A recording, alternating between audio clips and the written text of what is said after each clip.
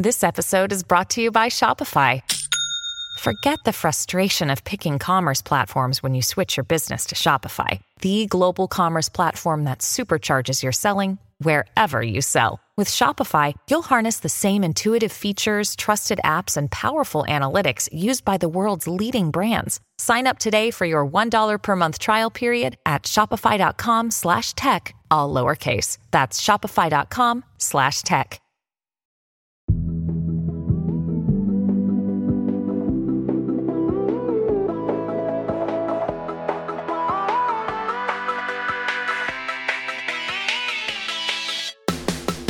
Hi, I'm Madison Malone Kircher. And I'm Rachel Hampton, and you're listening to ICYMI. In case you missed it. Slate's podcast about internet culture.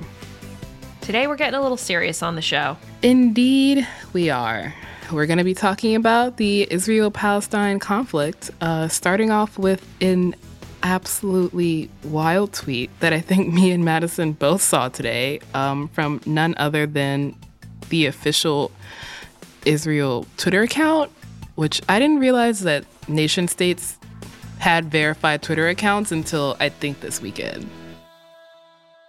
What they tweeted today is a series of 6 tweets, each one of them filled with rocket emoji, just rocket emoji, rocket emoji, rocket emoji over and over and over again, dozens and dozens of times. And then at the end of the thread, it says, just to give you all some perspective, these finger pointing up emoji, are the total amount of rockets shot at Israeli civilians. Each one of these rockets is meant to kill. Make no mistake, every rocket has an address. What would you do if that address was yours? I don't know, man. Probably wouldn't look at the official Twitter account from my home country and think, yeah, these emojis are really helping me. It's so grim. That, like, and the way the cartoon rocket is stylized on my computer, it's just super, like, bubbly and cheerful. And I don't know, Israeli people have died. If my government were making light of very real deaths, I don't think that would feel great. I mean, what's being hinted at in this tweet is death. There have been at least 12 people killed in Israel, and if my government was tweeting from their official verified Twitter account rockets to signify my family member dying, I'd be a little offended. Yeah, there's a real lack of gravity, I think, to seeing a very real war playing out like it's a Twitter beef. It's unsettling. Since last Monday, over 200 people, at least 50 of whom were kids, have been killed in Gaza in Israel's latest Palestinian crackdown. The most recent spate of violence began with the forced eviction of Palestinian families from their home in Sheikh Jarrah by Israeli settlers and attacks by Israeli security forces on the Al-Aqsa Mosque during Ramadan. Israel's defense minister said that the military operation in Gaza won't stop until there is, quote, complete quiet. And the imagery, which, to be clear, is horrifying, coming out of Gaza, shows very little sign of things letting up.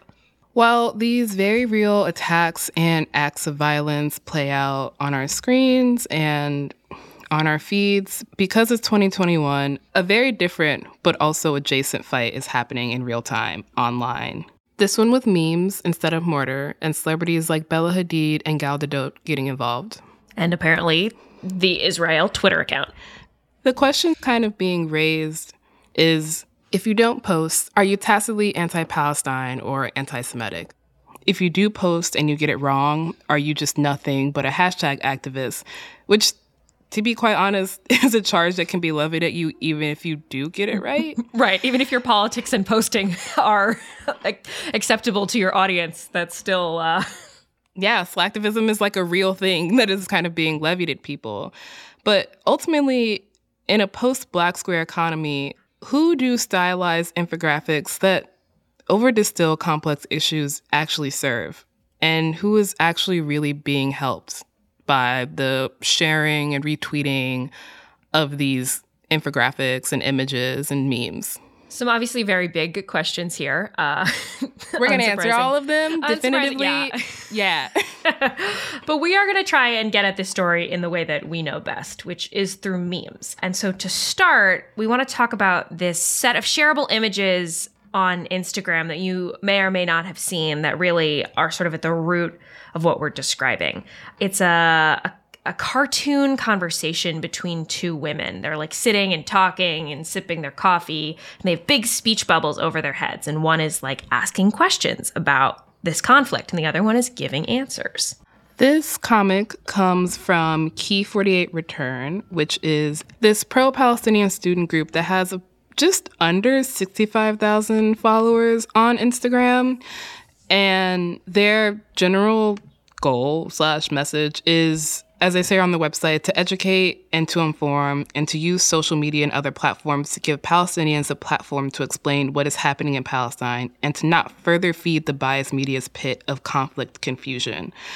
And this cartoon very much gets at that message. I feel like we should do a dramatic reading just to give you a little bit of visual context. This is a set of cartoon women who are sitting on the floor, sort of with their knees, like Ariel sitting on the rock in The Little Mermaid. Oh, yeah. Sort of like that. They're like perched, holding their cups of coffee, having a chat. The background is like a piece of paper that's been crumpled up and flattened back out. Do you want to be the gal in pants or the gal in the dress? I'll be the gal in the dress because she has brown skin, so we'll fill in. Fair enough. I gotta get my coffee cup out. That's important. So Israelis and Palestinians aren't fighting over religion? They are not fighting. Israelis are the oppressors and Palestinians are the oppressed, and the situation is about anything but religion. Next slide. Isn't it just an argument over land between Muslims and Jews, though? No, it is not. Before the creation of Israel, only 73 years ago, Palestinian Christians, Jews, and Muslims all peacefully coexisted in Palestine. The Palestinian Christian community is the oldest Christian community in the world. This infographic goes on for several more slides explaining U.S. funding and involvement in Israel, how Israel came to be formed in 1948. It's full of a lot of information. And as a result, it got shared really widely. Key 48 Return has been posting this for about a month now, and the original version has, 500,000 likes. It's been reposted in several other languages. Which, in terms of kind of a social media campaign, is one that is incredibly successful. It got that Diet Prada repost. That's how you know you've broken out of activist Twitter. Yeah, that's really the sign. And I mean, you mentioned activist Twitter. That kind of gets at the heart of, I think, some of the controversy around it, or at least the good faith controversy around it, because there's a lot of bad faith controversy around it. But there are a lot of terms in this infographic, and it gets into a lot of the misinformation around what the Israeli-Palestine conflict is about, when it's often framed as one that's 2,000 years old and it's about religion, when in all actuality, what is happening on the ground now is the result of state policy decisions made in the past 50 to 70 years. I was going to say century, but that's even too long. And so these are all things that are kind of put into this infographic in a way that is very easy to understand. But I think even the people who created it, I think even Key 48 would say, this is not the end-all, be-all of, education around the Israeli-Palestine conflict. Exactly. And, even the best, most well-researched, infographics, you have to verify the things you're reading before you choose to amplify them. Not least because there are a lot of bad ones that use the kind of same language as the good ones. And so you have to be able to discern between the two of them because, for example, there is a very awful one that name checks Rupert Murdoch, and it boils the whole thing down to a fight over oil in a location where there literally isn't oil.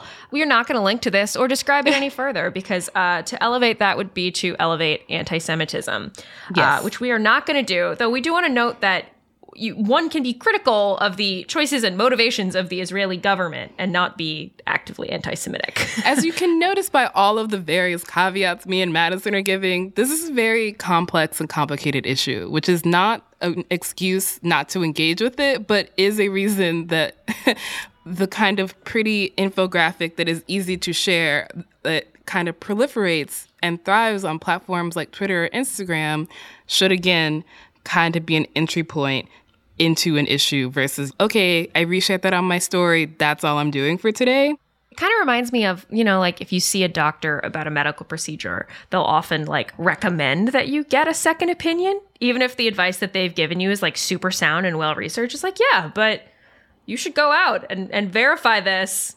But it's sort of the same thing, right? It's like, even if you're getting the best of information from social media, like double checking it on your own time is the only way to be sure. Not least because in doing that, you will be able to kind of speak to or against kind of bad faith arguments like the ones that proliferated in the comment section of that first infographic we were talking about. Someone who would agree with you is Bella Hadid, the supermodel and one-time viral star of... do you remember the homeboy comes through wearing these? He's gonna get it. If homeboy is coming through with these, it's quiet. Yeah, no, it's quiet for him. But like if he comes through in like these, you got some Air Maxes out here. Yeah. You got some Jordans. Homeboy's gonna like get it. Oh, why did you make me remember that? I forgot about that. We needed a brief moment of levity. Bella Hadid. Bella Hadid, supermodel and also daughter of Palestinian-born real estate mogul Mohammed Hadid, has been very vocal about Palestine, not just in recent weeks, has been for quite some time, but in recent weeks, she shares this infographic. Her sister Gigi likes it. They get a lot of shit, for lack of a more nuanced description, for being vocally pro-Palestine. Which, to be clear, they have been for years at this point. There's this kind of moment we're existing in right now where being vocally pro-Palestine is, I think, maybe less dangerous than it has been in the past. But yeah, they have been doing this way before and in a time when they could have and probably have lost opportunities because of it. And so Bella posts this infographic, and everyone's favorite news source, the Daily Mail. The Daily Mail. They do this whole kind of article fact-checking the infographic. And in case you can't tell by my voice, there's heavy quotes around fact-checking.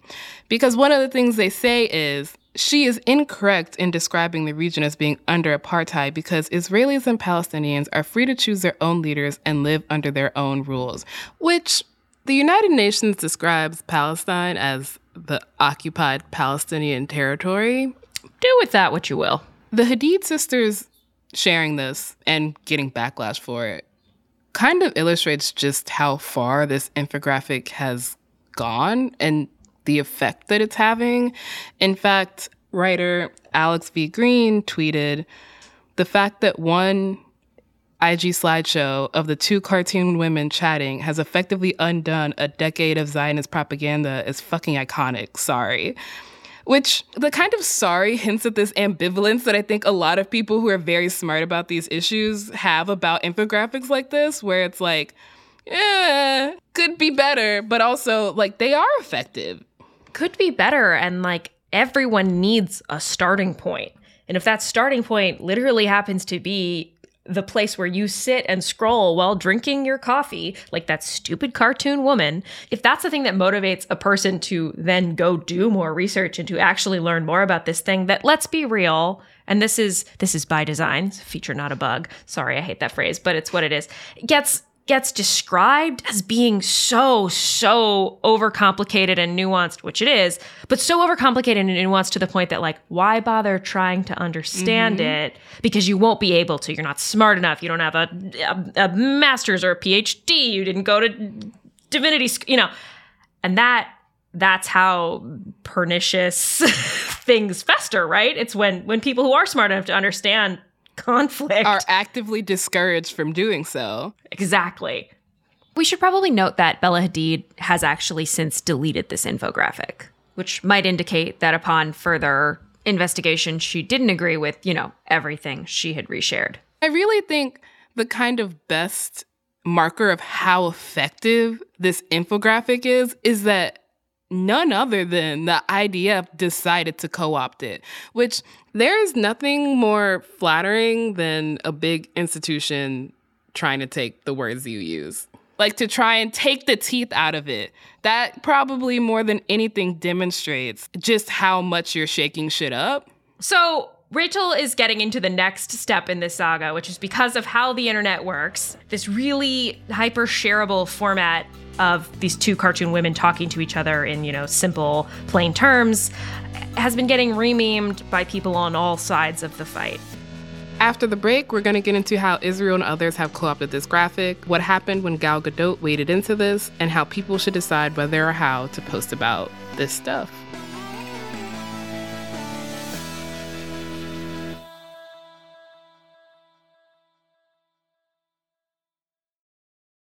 If debit is your go-to card, Discover thinks it's time you get rewarded too. So check out Discover Cashback Debit, a game-changing checking account with cash back on everyday debit card purchases. That's right, cashback isn't just for credit cards anymore.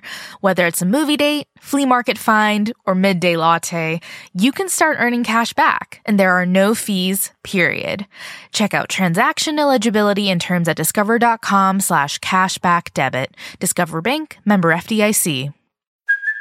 Hey, it's Kaylee Cuoco for Priceline. Ready to go to your happy place for a happy price? Well, why didn't you say so? Just download the Priceline app right now and save up to 60% on hotels. So whether it's Cousin Kevin's Kazoo Concert in Kansas City, go Kevin, or Becky's Bachelorette Bash in Bermuda, you never have to miss a trip ever again. So download the Priceline app today. Your savings are waiting. Go to your happy place for a happy price. Go to your happy price, Priceline. Okay, and we are back. Like we mentioned before the break, this meme format on Instagram has now become just the language of discussing Israel and Palestine on Instagram this week. Perhaps most notable was a post from the Israel Defense Forces on Instagram, which is not two ladies sipping coffee, but instead a redheaded woman with like a little blunt bob and a soldier with a gun in like army fatigues. I don't think we need to read any of these pink speech bubbles in this particular infographic. The comments, however, pass the vibe check. We love when the comment section passes the vibe check because Lord Jesus does it not always. But one thing that I do kind of want to get at is historically, Israel and the IDF have been extremely savvy on the internet. Their strategy beyond the cartoon includes tweeting about Bella Hadid attending a protest.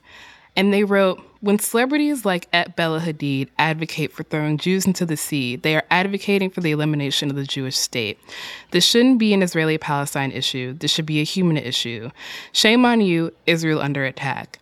And in that tweet, they have a screenshot from Bella Hadid's story. They don't have the actual clip. Because she did not say that. Because she didn't say it. What they were referring to is the chant from the river to the sea, Palestine will be free, which they eventually clarify because so many people in that thread are like, Bella Hadid literally did not say that. But this is all part of like this extremely savvy PR campaign. It's this sort of tactic where the best attention you can garner online is to like involve the most famous people voicing their opinions on this. So like bringing Bella Hadid in as like the enemy in this is so useful because with it comes Bella Hadid's supporters, Bella Hadid's haters, people who don't really care either way, but do in fact know who Bella Hadid is and will pay more attention than they might have to just like, say, the IDF tweeting similarly ideological things. It's kind of insane. It's definitely very intensely disturbing that this is the kind of strategy that has historically worked. It's very true. Did you know that Israel has an official TikTok? I did not. Yeah, they do. They've been making videos a lot lately, including one about Bella Hadid, similar to the tweet you just described. All that being said, I feel like we are dancing around talking about one very famous celebrity who did opt for the slacktivist route, Wonder Woman herself, Gal Gadot, a former member of the Israel Defense Forces. She sends out this kind of Instagram, almost looks like an Instagram apology, except it's not the Notes app. It's from the story function, and it's written in the Courier font, which you know is like the serious font. And she writes, "This is a vicious cycle that has been going on for far too long. Israel deserves to live as a free and safe nation. Our neighbors deserve the same." Which I don't know. It's an interesting rhetorical move to describe Palestinians as your neighbors when I don't even think that Israel policymakers would say the same thing. I'm just I don't know. Yeah, I think Fred, Mr. Rogers, would have some thoughts about that. For me, the yardstick of failure is that Ted Cruz tweeted, "God bless Gal Gadot," which just, if I ever find myself being quote tweeted by Ted Cruz and he's, blessing my heart or whatever, I'll know I've really fucked up. Yeah, time to swiftly defenestrate yourself. Though we should note that being Israeli was not a prerequisite for posting a mealy-mouthed, both-sidesism kind of statement on social media. To name a few other famous folks who also fell into this category, Anne Hathaway, your fave, Jamila Jamil. Joe Biden. Yeah, that's true. Very true. But not every celebrity was as mealy-mouthed as the ones we just listed. There have been a few who have actually done pretty good statements, and largely because they aren't afraid to take a side, including none other than member of Fourth Harmony now, I guess. Anyway, Lauren Jauregui, who did a really great tweet thread. I really like this thread because it reads to me like it doesn't feel like it contains buzzwords, but it isn't just purely buzzwords. There's a moment where she says, "We are all right here on this fucking earth witnessing this cycle repeat itself and consuming and digesting propaganda like it fuels our empty souls." And I just, something about her saying, "We are all right here on this fucking earth." I'm like, oh, you're talking like a human who has done research and taken time to learn about an issue and is now trying to talk candidly, because that's the only way forward here, right? No, it sounds like she has done the reading and has synthesized it in her own voice. So, I mean, I guess it's kind of helpful at this point to kind of get into, how do you know the difference between a good post and a bad one on an issue that you may or may not feel qualified to talk about? Because I really feel like that's where a lot of people kind of come down on. Because, I mean, cancel culture is fake. But the internet is unforgiving. And so I do think people mean well, but also just don't really know how to post sensitively. Yeah. And that's really important at this point in time. Like, social media is kind of irrevocably part of activism at this point and raising awareness.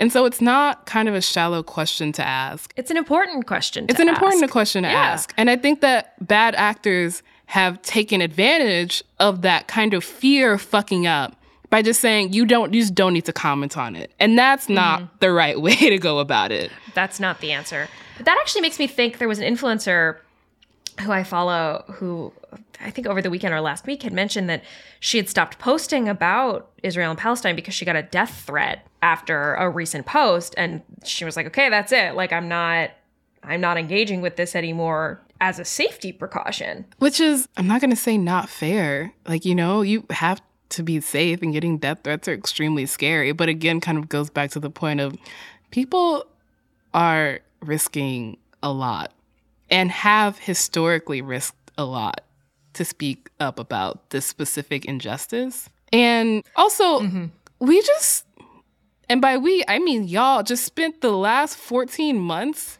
tweeting like armchair epidemiologists about the pandemic. When has not being informed ever been an excuse not to tweet about something? Like, when we spend hours a day just scrolling through uninformed takes and we're like, yeah, seems about right. So why, when we are seeing photos and videos and news footage from verified media sources that are on the ground, the time when we are saying, oh no, you need to know 2,000 years worth of history about a religious conflict to post anything? And there's this kind of, again, bad faith turn that posting about this is merely performative. Just because there is an inherent performative element to it does not mean that you need to stop kind of analyzing or thinking critically about your motivations for doing something. Not only your motivations, but also how much are you willing to risk? How much are you willing to hear criticism from the people that you are claiming to be in solidarity with? How much reading are you willing to do once you've finished retweeting the infographic or posting it on your story? How much are you willing to do? Who are you following? Who are you engaging with? And I think that's where a lot of people kind of get nervous, is they're like, what if I say something wrong? And I'm really sorry to say that you probably are. Like, you're going to say something wrong. Right. If you're not messing up occasionally, then you're probably not expanding your knowledge base or taking the opportunities to learn and grow. That said, you know, if you posted a black square, perhaps perhaps reconsider. I hope you have taken that learning opportunity. You've had time. Exactly. And I think that one of the many things that kind of stuck with me from last summer, after George Floyd was murdered and there was this kind of outpouring of activism both in the streets and online, was there was so much kind of promise and potential in these infographics because they kind of signified the beginning of something, the beginning of a journey to learn more. And I think where activists and kind of good faith criticism of these infographics come from is that for many people, it's not the beginning, that's the end. And that's not helpful because infographics will never contain the entirety of a situation. You should 100% read the infographics. You should share them if they seem like they're well-researched or if they're shared by people who you trust on the topic. But like, those people are going to tell you to continue to read, and don't let that be the end of it. Follow some new people. Keep posting. Read a book. Don't let posting be all you do. That's honestly great advice, like even in apolitical everyday life. Do things that are not just posting. Yeah. Mm-hmm.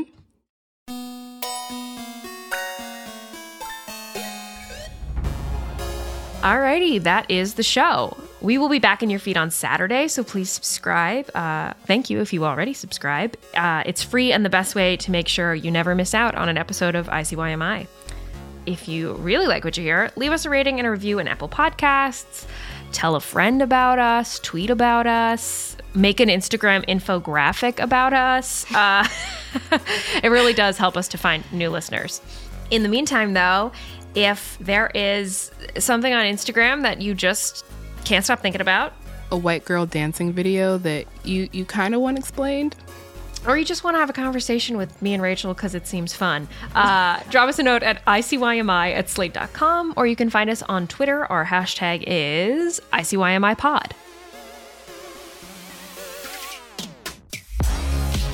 ICYMI is produced by Daniel Schrader. Our supervising producer is Derek John. Forrest Wickman is Slate's culture editor. Gabe Roth is editorial director of audio. See ya online.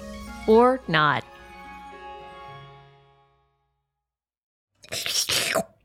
That was a horrible noise. I'm so sorry. I was trying to over-dramatize a coffee slurp. For the ones who work hard to ensure their crew can always go the extra mile, and the ones who get in early so everyone can go home on time, there's Grainger, offering professional-grade supplies backed by product experts so you can quickly and easily find what you need. Plus, you can count on access to a committed team ready to go the extra mile for you. Call, click Grainger.com, or just stop by. Grainger, for the ones who get it done.